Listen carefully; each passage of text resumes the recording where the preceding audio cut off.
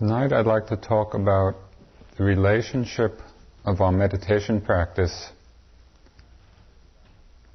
to the establishment of peace in the world. Because there's a very direct connection between the two.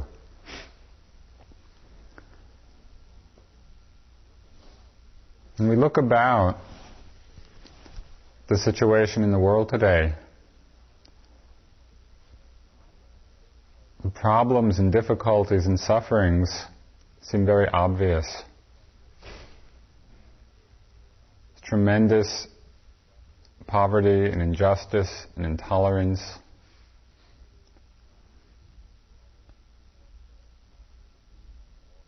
Disease and warfare and violence. And the threat of nuclear destruction. In every paper, in every news program, it's really filled with a catalog of the difficulties and problems that are in the world today. What are the causes? What are the conditions out of which these difficulties arise?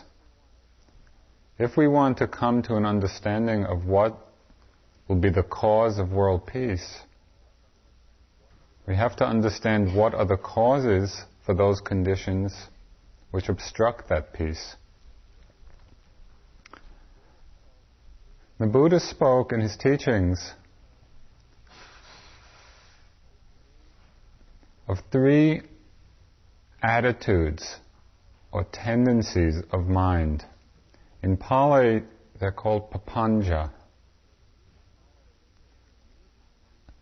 And these three attitudes or tendencies of mind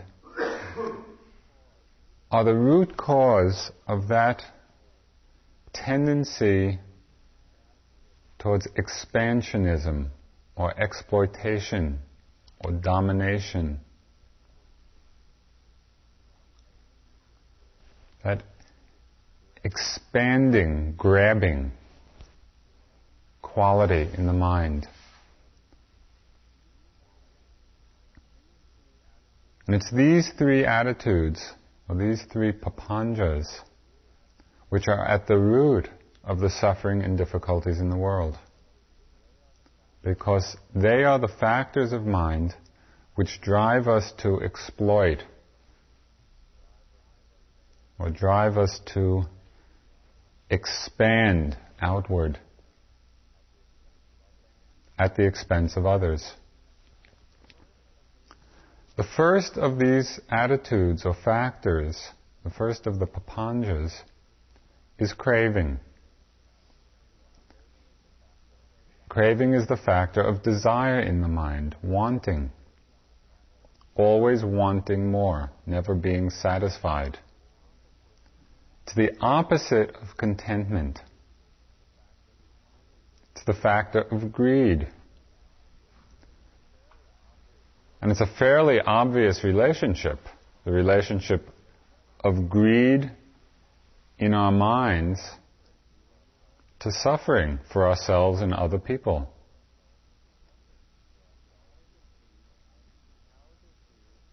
How does greed, how does desire, how does craving, how does the wanting mind arise? What's the cause of this factor which is so strong, so strongly conditioned? It's actually the driving force of samsara. It's what keeps this cycle of birth and death going. So it's a very tremendously conditioned force in our minds. What's the conditioning cause of it?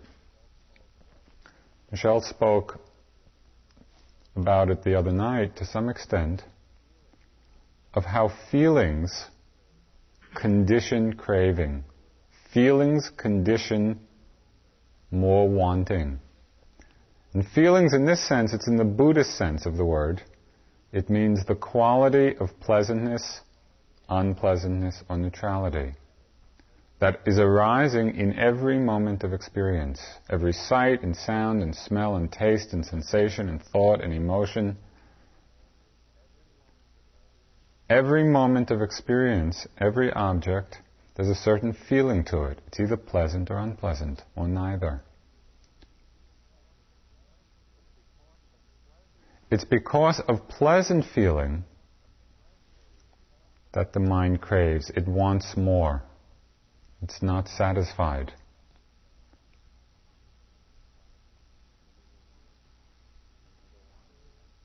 We either want to hold on to it, or we want it to increase, or we want the feelings that we don't yet have.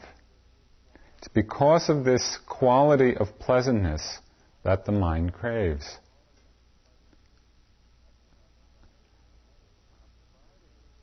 And our society and culture continually is reinforcing the illusion that if we satisfy these cravings, these desires for more pleasant feeling, then we'll be happy. If we get this or that, or do this or that, that will bring us happiness. It was exemplified quite appropriately for myself when I was teaching in Africa a couple of years ago, and they have a brand of cookie there. And being a great lover of cookies, the brand name of these cookies, the name on the package was "Eat Some More." Eat some more cookies. One more will do it. Pleasant taste, craving for more. Unpleasant feelings condition craving. It's not only pleasant ones. When we have unpleasant feelings, we desire, we want to get rid of them and replace them with the pleasant ones. And so that craving, wanting mind is fed by unpleasant feelings as well. Neutral feelings condition craving or wanting, either for more intense pleasure, we're not satisfied with the neutrality of it, or as our minds become subtle, a little more subtle, and we begin to appreciate the pleasure of neutral feelings, we crave more of those. Neutral feelings become a great pleasure, which you will, or perhaps have already come to appreciate. Oh, for a neutral feeling.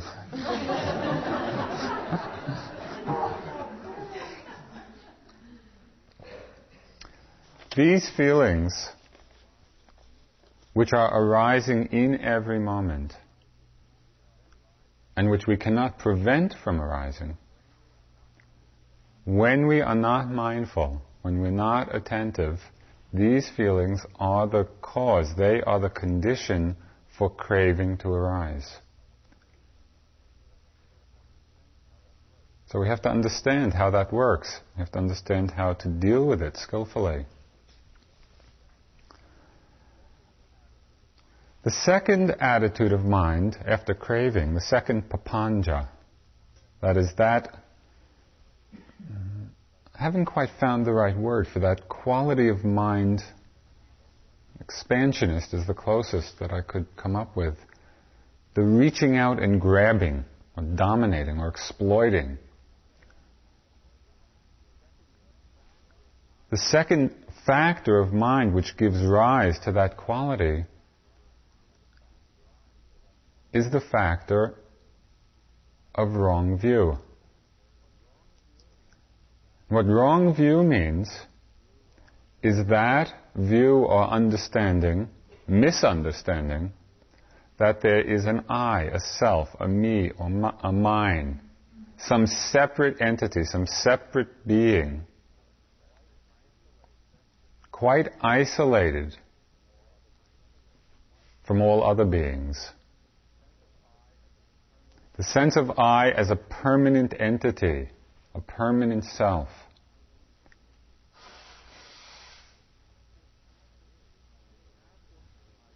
When we have this idea, which we all do to a very great extent, because like craving, it's a tremendously, deeply conditioned factor of mind. It's not a superficial difficulty.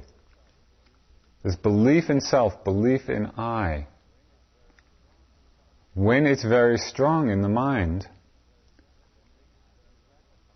then we have to gratify it. We think our happiness lies in the gratification of this self, this I, or the aggrandizement of it. We have to defend it and protect it from other I's, other selves. So we get into a situation of conflict in the world. Conflict interpersonally, conflict between societies. Because of this attachment and identification with a wrong view. This view of self.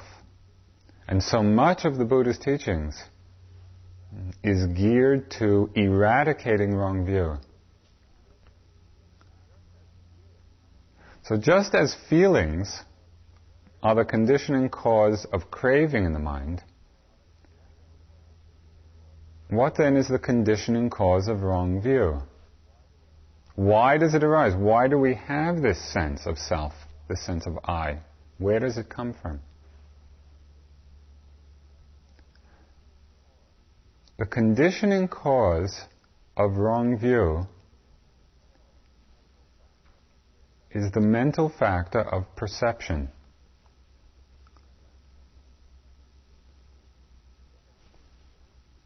And this gets pretty interesting, how perception creates wrong view, creates the sense of self. Just like feelings has a particularly Buddhist, there's a Buddhist definition, that is quality of pleasantness, unpleasantness, or neutrality, so perception has a very definite meaning. Perception in this sense has the characteristic of recognizing different objects by distinguishing the aspects, the various aspects of its appearance. In other words, we see an object and we see the appearance of it and we can distinguish certain aspects of its appearance from other objects. And the function of perception then is to remember the distinguishing aspects of appearance. So memory is one of the key elements of this factor of perception.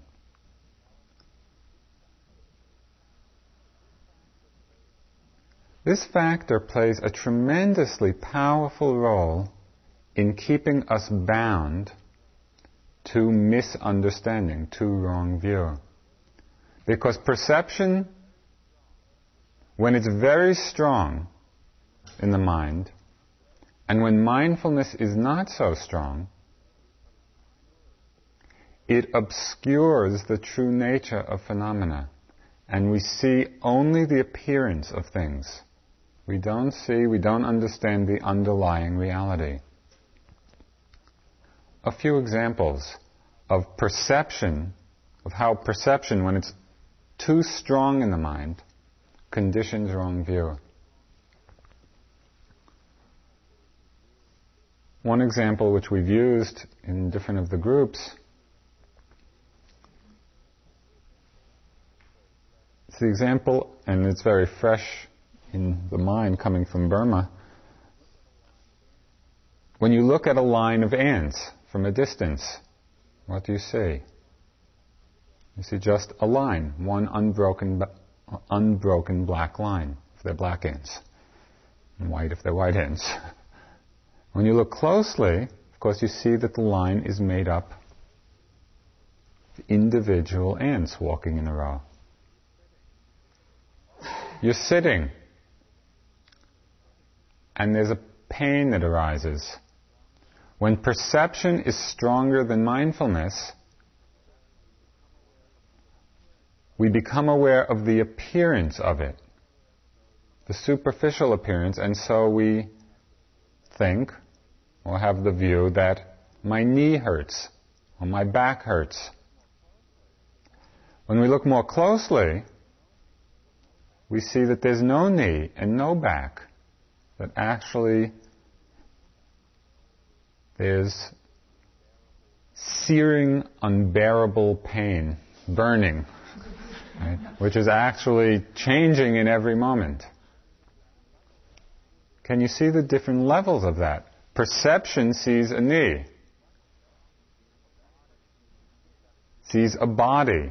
Perception sees a man, sees a woman. Perception sees a house, a car. And if that recognition is so strong, which it usually is with the objects that we're familiar with, and the mindfulness is not strong, we stay on that level of concept, and we don't see the underlying reality. And so it creates this sense of someone, some self, some I. Another example. If you take a fire, a torch, and you twirl it around very fast, what is perception going to see? Perception will see a circle of fire, because that's the appearance of it. The circle will assume an entityship, as if the circle exists as an entity, instead of seeing that actually the circle is simply made up of that movement of fire very quickly. But it's so quick we can't see the movement. So we only see that circle. We take that to be the reality. Another example of how perception leads us to wrong view. When U Pandita was here two summers ago, I was doing some walking meditation outside, just outside this upper walking room after lunch. And I was feeling quite proud of myself for walking after lunch instead of napping after lunch. And I looked up at the window and I saw U Pandita looking out the window. So then I felt even better. Because not only did I know, but he knew.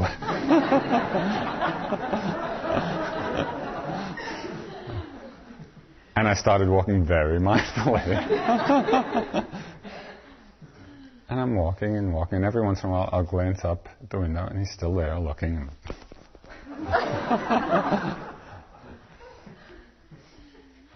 And I'm walking and walking and walking, and I look up at the window. And after about half an hour, I couldn't understand why he was watching me for so long. I mean, it was quite good of me to be walking, but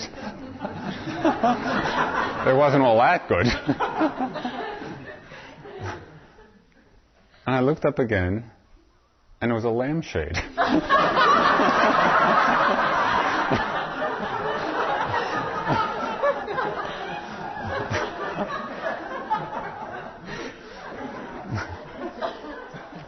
How perception leads to wrong view.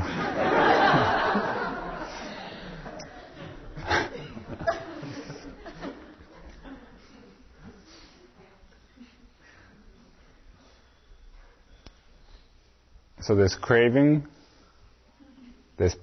there's wrong view. The third papanja, or the third attitude of mind, which leads to this expansionist tendency, or exploitive tendency, is the factor of conceit. And conceit is that attitude or factor of mind which compares oneself with others. I'm better than they are, I'm equal to them, I'm worse than they are. Again, you've probably noticed how strongly conditioned this comparing mind is in our conditioning. This tendency to judge and compare about almost everything. Right? About how we walk and how we sit and how much we eat. The whole range. So just as feelings condition craving, and perception conditions wrong view, it's thought which conditions conceit. That is all the kinds of I am thoughts. Right? I'm better than, or I'm worse than, or I've done this, or I haven't done this, or I've reached this attainment, or I haven't reached this attainment. All those kinds of I am thoughts condition the sense of superiority or inferiority. And again, it's fairly obvious the relationship of this factor of conceit, of feeling superior or inferior, to the problems in the world. Now, how many unskillful actions between individuals, between societies, arise out of this comparing?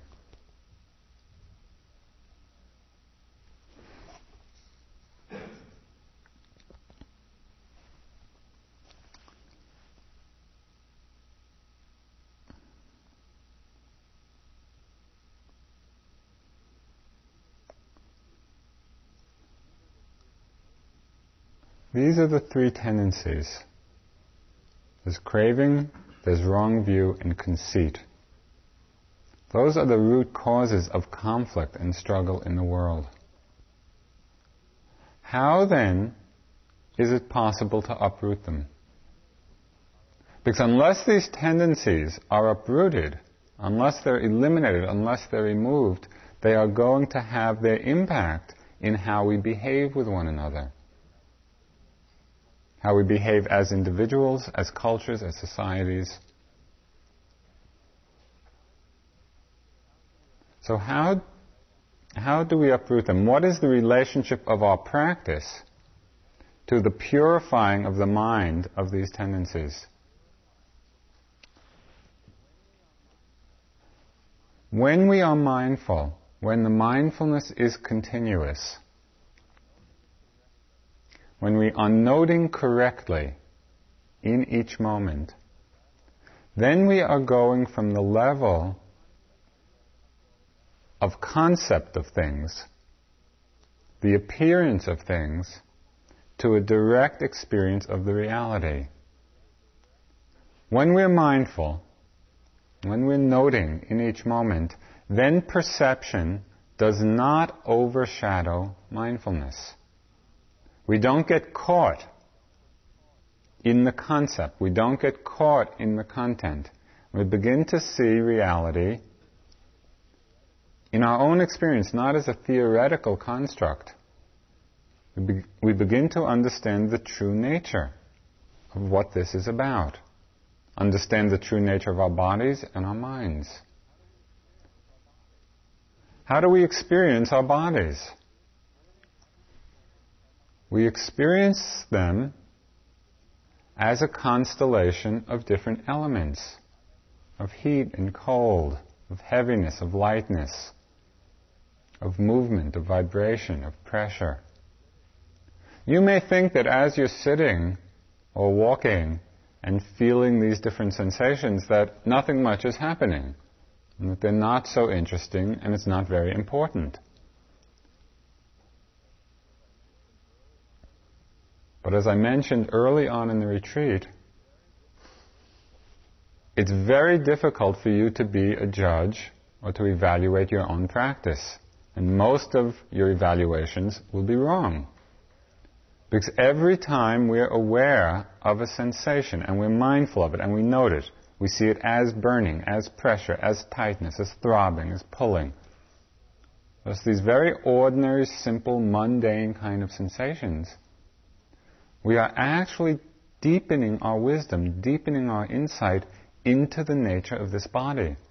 At that time, we are not taking the body as I, as me, as mine.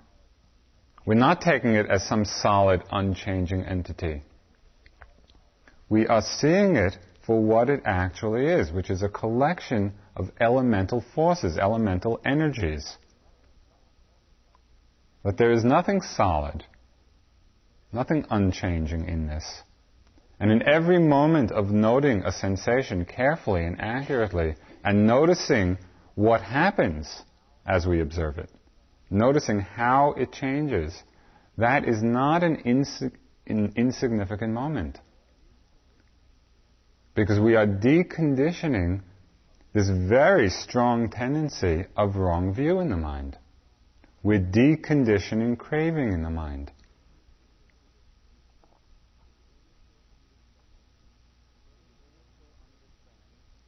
We begin to understand the nature of the mind. The body is composed of different elements which are always changing. Begin to see that the mind or consciousness is arising with every new object. There's consciousness of seeing, of hearing, of smelling, of tasting, of touching, of thinking. We can begin to experience how consciousness itself is arising and vanishing. There's not one knower, which is who I am. There is not one observer. There is not one witness, which we often take there to be if we are not mindful of how the mind is arising, new with each object. We begin to understand the mental factors that arise with consciousness. That is, all those qualities of mind, of greed, of hatred, of anger, of love, of interest, of excitement, of mindfulness, of concentration, of fear.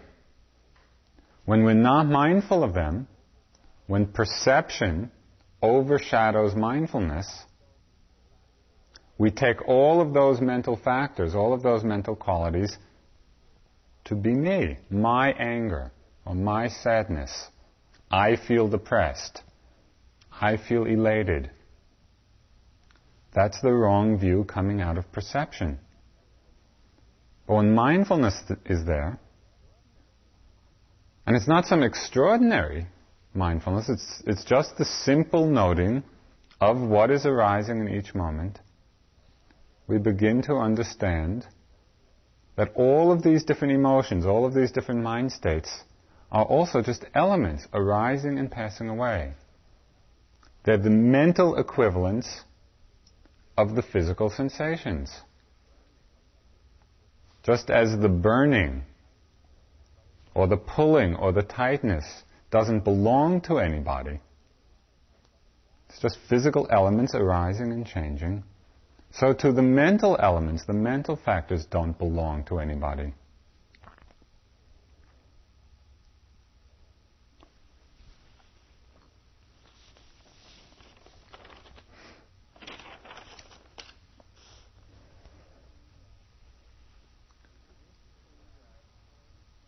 Begin to see that what we are calling self, what we are calling I, is a constellation of continually changing elements. Use an image to describe this, which you might be familiar with.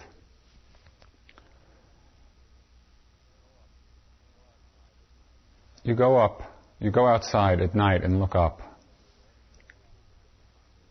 And if you're at all familiar with the different constellations in the sky, perhaps you see the Big Dipper. And you look up and there it is, and it stands out very clearly. And if you're a little sophisticated with respect to the stars, you know that the Big Dipper, the one line of the Big Dipper always points to the North Star. So then you can follow it and find where North is. And it becomes this great friend because you always know where you are, at least in relationship to North. And it's a friend up there. Whether you're here or in Burma, there's the Big Dipper. Okay, this is the midterm exam. I want to ask you a question. Is there really a Big Dipper? Sort of like asking, is there Santa Claus? There's no Big Dipper up in the sky. Big Dipper is a concept. It's a mental construct which we have put onto a certain pattern. And yet, it's a very strong recognition in us. The perception of it is very strong. And when you go outside at night and look up, it's extremely difficult not to see the Big Dipper. Try going out and not seeing Big Dipper. It's difficult. Because our memory, recognition, perception factor, unless it's balanced by a very strong mindfulness, will glom onto it, the concept of it. If it's that hard not to see Big Dipper, imagine how hard it is not to experience self or I. It takes a very strong mindfulness of all these different sensations that we have in the body, of all the different mental factors, of seeing how mind is arising with each new object. It takes a very strong mindfulness not to create the concept, not to create the construct of self, but rather to see it as a constellation of continually changing elements. We begin to see the relationship of all of these elements. It's not happening chaotically, and it's not happening lawlessly. All of these elements of mind and body are interdependent, interrelated. And so we go from being mindful of what it is that's happening to how they're connected with one another. What is the relationship? And one of the great relationships to understand is the relationship of cause and effect. That because of the rising movement, the noting mind comes into being. If the rising movement did not arise, we could not note it. We could not be aware of it. It's because of the movement that we're able to note it. It's because we're lifting or moving or placing that we can note it. There's a relationship there between the body and the mind. We begin to see that intention is the cause and movement is the effect. The body and mind are working together interdependently. Because of feeling, desire arises, craving arises. Begin to see how these elements of mind and body are unfolding according to certain laws. And again, this weakens the identification and attachment we have to the sense of self, or I as being the one who's directing this whole show. We see the different elements, we understand the interdependent relationship. We begin to see into the three characteristics of all of these elements.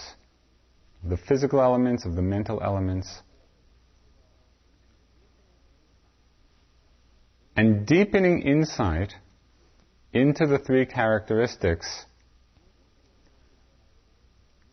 each in turn weakens and removes one of the papanjas, one of these tendencies of mind to expand. As we're observing the mind and body, different sensations, consciousness, mental factors, understanding the relationship between them, we begin to refine our awareness of the fact that they're all arising and vanishing in each moment. And as our awareness gets sharper, the momentariness of phenomena becomes more and more clear. Begin to see that in any movement, just as in watching the row of ants, a movement is not an unbroken phenomena, but a movement is made up of white ants. It's made up of tiny little segments, which when we observe carefully, we begin to see. Begin to see that thoughts and feelings and images and all the sensations are momentary. They're arising and vanishing, arising and vanishing. And it's this insight which uproots and removes that factor of conceit. How can we be conceited? How can this thought of I am this or I am that or I've attained this or I've done that? Where's the power of that thought if we see that the very thought is simply a blip in the mind, simply arising and vanishing in the instant? It has no ground, it has no power. And so this factor of conceit, which causes so much conflict in the world, is eliminated. As our insight into impermanence deepens, we begin to get a more profound understanding of dukkha, the unsatisfactoriness of conditioned objects. Now, for so much of our lives, we're under the illusion, or live in the ignorance, that if only something in particular happened, whether it's an event or a person or an object or whatever, that if that happened, if we could do that, if we could experience that, then it would be fulfilling. Then our lives would be fulfilled.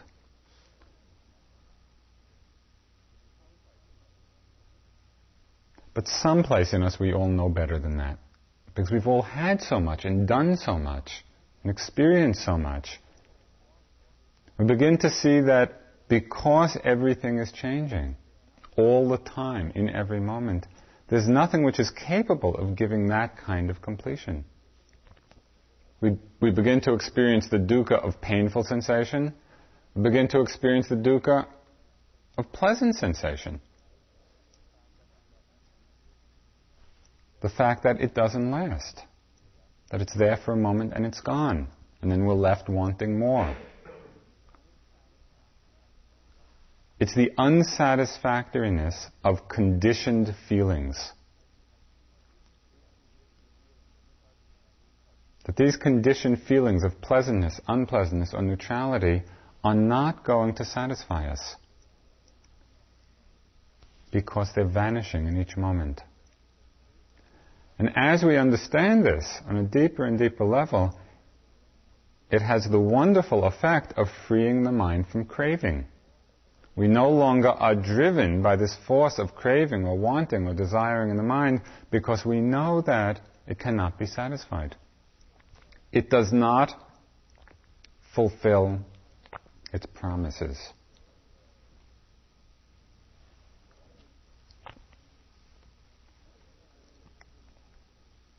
We see the impermanence, we understand the dukkha, the unsatisfactoriness. We understand the anatta, or selflessness of phenomena. And we observe over and over again how things arise and pass away, not subject to our control. Can you sit here and say, thoughts don't come, pain go away, and bliss fill my body? You can't do it. Because things are not subject to our control. There are laws, there are causes, there are conditions for things arising. If the conditions are there, they arise. If the conditions are not there, they pass away. It's all a selfless process. It's an impersonal process that doesn't belong to anybody. There's no one behind it to whom it is happening. What we call ourselves, what we call I or me or ego, is this changing process. It's this process of changing elements.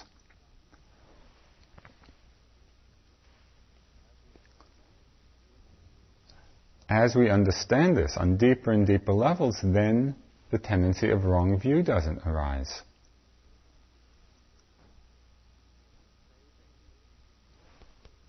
When craving and conceit and wrong view are reduced and finally purified in our minds, we come to a place of peace in ourselves. Our relationships become a situation of peace. You might think that, well, that's fine for us. Maybe it's fine for the people around us. But what kind of effect does this have in the world? There's a very nice story, true story, which, again, many of you may have read. It's called the 100th Monkey. A very interesting phenomenon. There were a group of monkeys living on some island in Japan. And there were some potatoes, some kind of wild potatoes, in the sand or on the shore. And the monkeys would dig up the potatoes and eat them, to start to eat them, but not like it because of the sand. And finally some of the younger monkeys, the children, just one day started to wash these potatoes in the water and then eat it. Because then they liked it and they started eating a lot. And then they taught their parents. The parents saw the children doing it. This went on for some time. And one by one, the older monkeys in this, I don't know what you call a tribe, a troop, or something of monkeys, one by one, they started to learn. They learned this by watching the others. Over a period of time, eventually, 99 monkeys were all doing this, washing their potatoes first and then eating them. And then one day, one more monkey, the 100th monkey, started to do it. And at that time it was observed that monkeys on distant islands also started washing their potatoes. That there was some kind of collective force, collective energy, collective karma, when it reached a certain point and spread out by itself, just as a natural law. You may be the 100th yogi. There is a very powerful effect. It's not just for ourselves that we practice. It is for ourselves and it is for everyone else as well. Because as we free our minds from craving and wrong view and conceit, when we reduce this tendency, this attitude of mind to expand and grab and take and exploit, when we can purify our own minds of these tendencies, we establish peace in ourselves, and it becomes a force of peace in the world.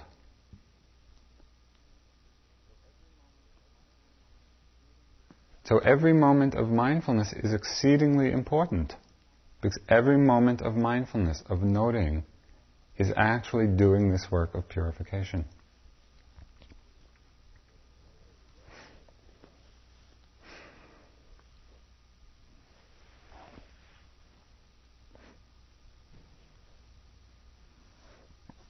Do you have any questions, please?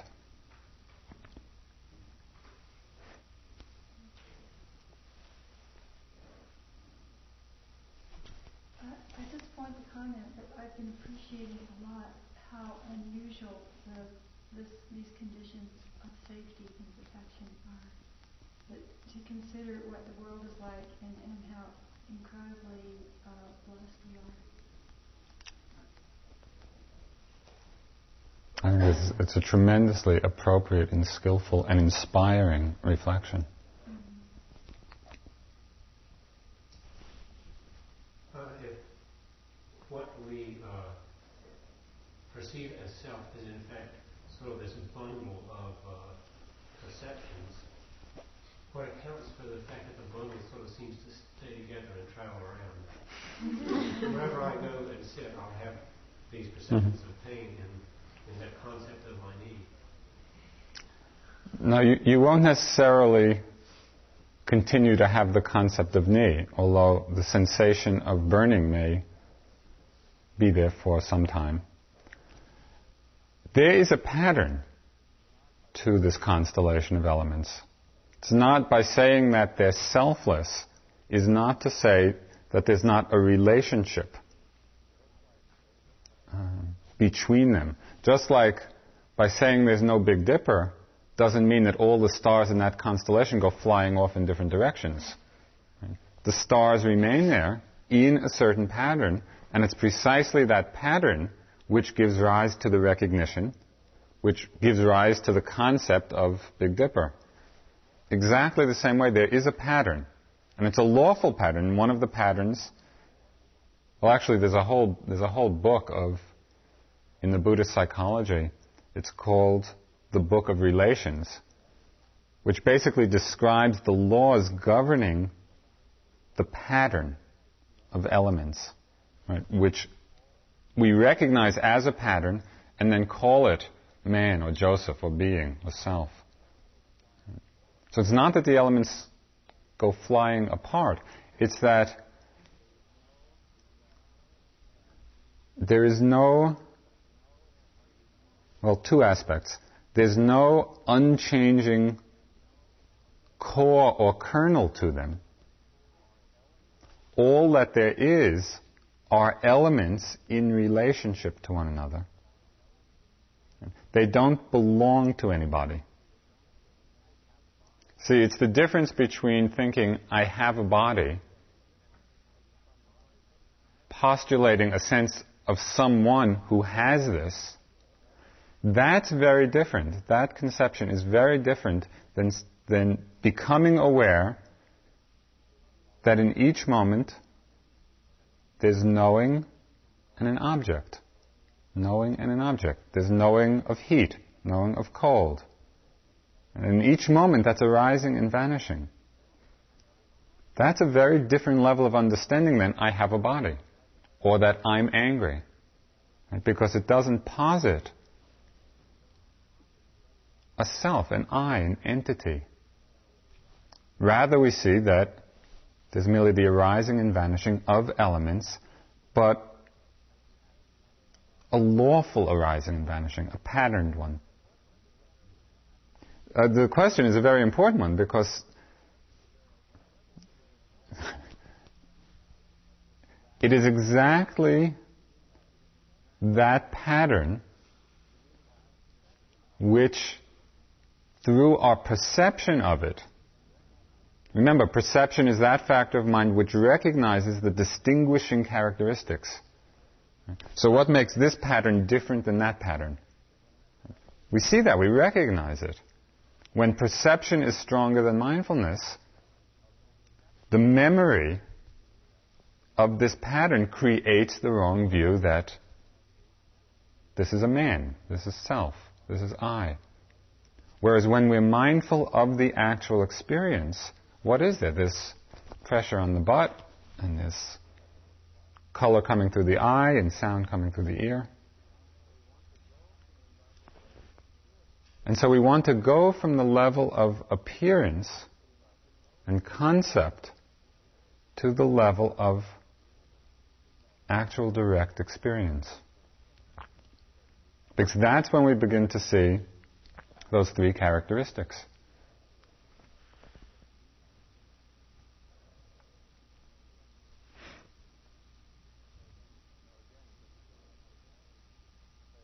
Now again, just to say again, because I know how easy it is to forget when one is in the middle of practice, that this is the development of wisdom and insight, which is why every moment that you are aware of what is actually happening is not insignificant, because it's like a radical change of level from our usual level of understanding. So don't underestimate or undervalue the importance of noting burning, burning, or hearing, hearing, or seeing, seeing. It's tremendously important because it's bringing us to the level of what is actually there. And in that sense, purifying the mind of these three tendencies, the papanjas. Does perception work with mental factors as well? In other words, do we see, is that when you talk about the sense of self, is that perception of an appearance of a form in the same way of appearance of colors? Could you say that once again? I'm not sure I understand perception. I understand it on a physical level, where I can see brown and there's a wall or something. Does it work with mental factors as well? Are there constituent reducible elements of the mental factors, like there are reducible physical constituents of a burning knee? You know? Well, I'm not sure I can answer that completely because my understanding of the subtleties of perception is rather limited. This basically is what's fresh off the press. As I understand it, it gets passed on.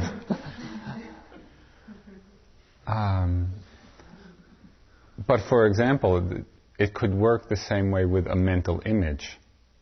And as I said the other night in answer to a question, it's like how often do we take our thoughts to be the reality? When we're not mindful of our thought, we get lost in the content. So a thought of our mother is not our mother. Right? Yet if there's an image or a form there, the perception of that, if there's not mindfulness, we see the perception, we get lost in the content, the story, not seeing that it is only an image or only a thought. For more than that, you have to come back next year.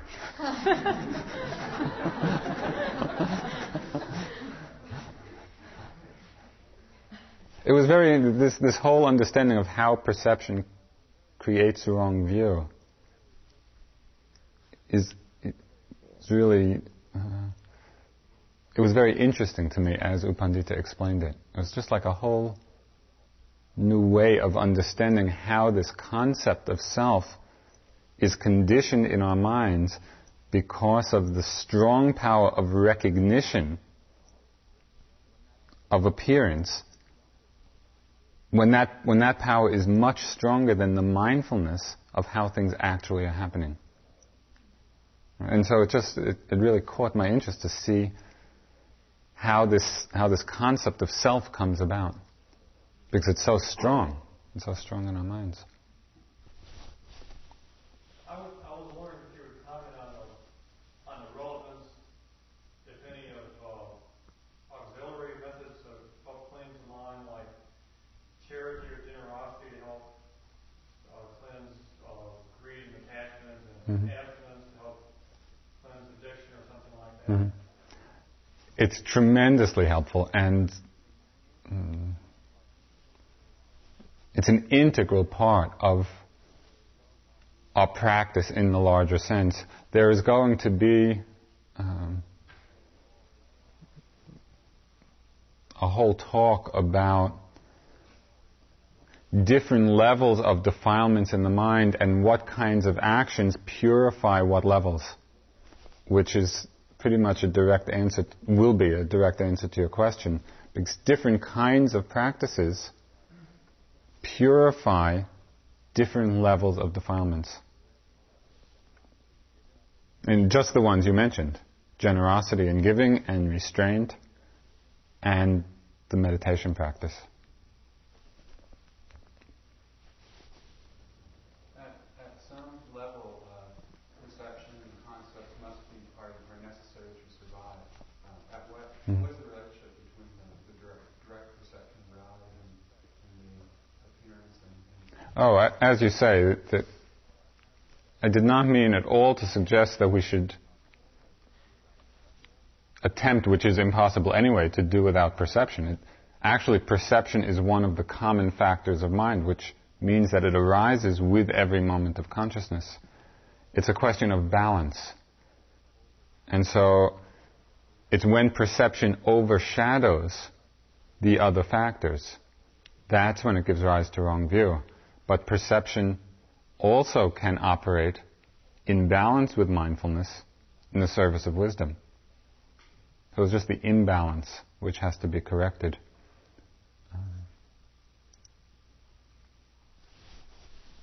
You said that thoughts feed are a cause of conceit, but in terms of comparisons, there certainly are many actual differences that exist, and not just the thought of them.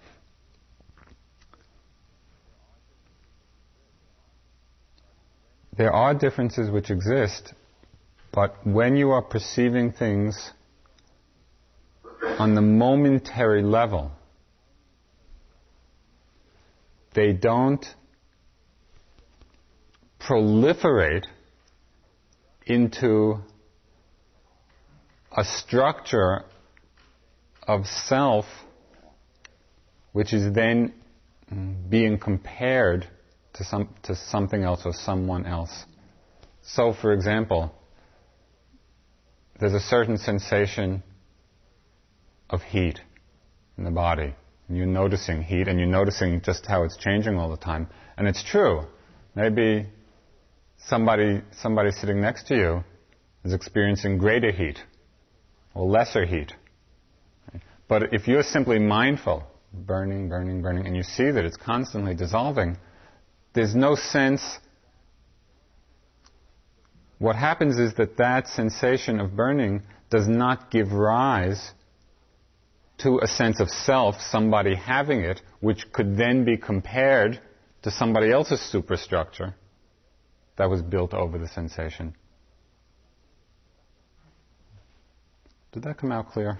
I mean, the idea was clear in my mind, but in other words, when you are on the level of seeing things dissolving continually, who is there to be compared with anybody else? Because everything is dissolving, thought and sensation and feeling and sound and sight. And it's also instantaneous. There's no possibility to create what I'm calling this superstructure of self on top of that experience, because the experience is so momentary. And because we don't build the superstructure of I on top of the direct moment of experience, the comparing of I to other doesn't arise.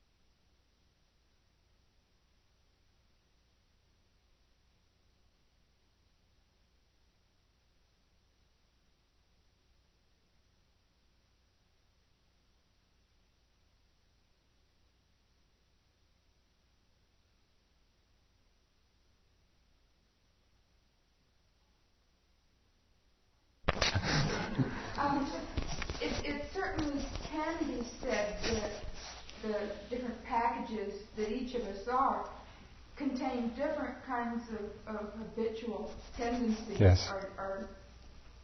And I think that might be more what the question was, that there are real... Yes, there are definitely differences. And it's a question of whether we create from our experience of the differences, whether we build on that a sense that the differences belong to anybody, or see that everything is just... And it's true that this pattern of is different than that pattern of this. But things are happening so quickly, there's no... When that perception of the rapidity of change is there, there's no opportunity for... There's no opportunity for the comparing mind to arise. Because the comparing mind comes out of this sense of I, this sense of self, which we build on top of experience. That's what's compared. But in this momentariness of phenomena, there's no possibility of that arising. It can arise, because even if it arose, it would be gone in the moment. That's why the insight into impermanence is so key, because it really it purifies the mind of conceit, of comparing. I mean, the thought arises, I'm better than, or I'm worse than. In the instant it's gone. It doesn't refer to anybody. When we see impermanence, when we really understand it, it purifies the mind of craving, because somebody came into an interview today with a wonderful insight. And basically, it was into impermanence and dukkha and the relationship of them. Because she had been sitting with the thought of a cheese sandwich. And how nice it would be to have this nice cheese sandwich. And realizing, even if I had this cheese sandwich, in a few minutes it would be gone, and then what? Right? Would that really do it? Of course, it's obvious. When we see that things are just disappearing in every moment, the craving is eliminated. Conceit, craving, wrong view, all from this mindfulness in each moment. So the practice is very deep and very transforming. So, thank you. Carry on.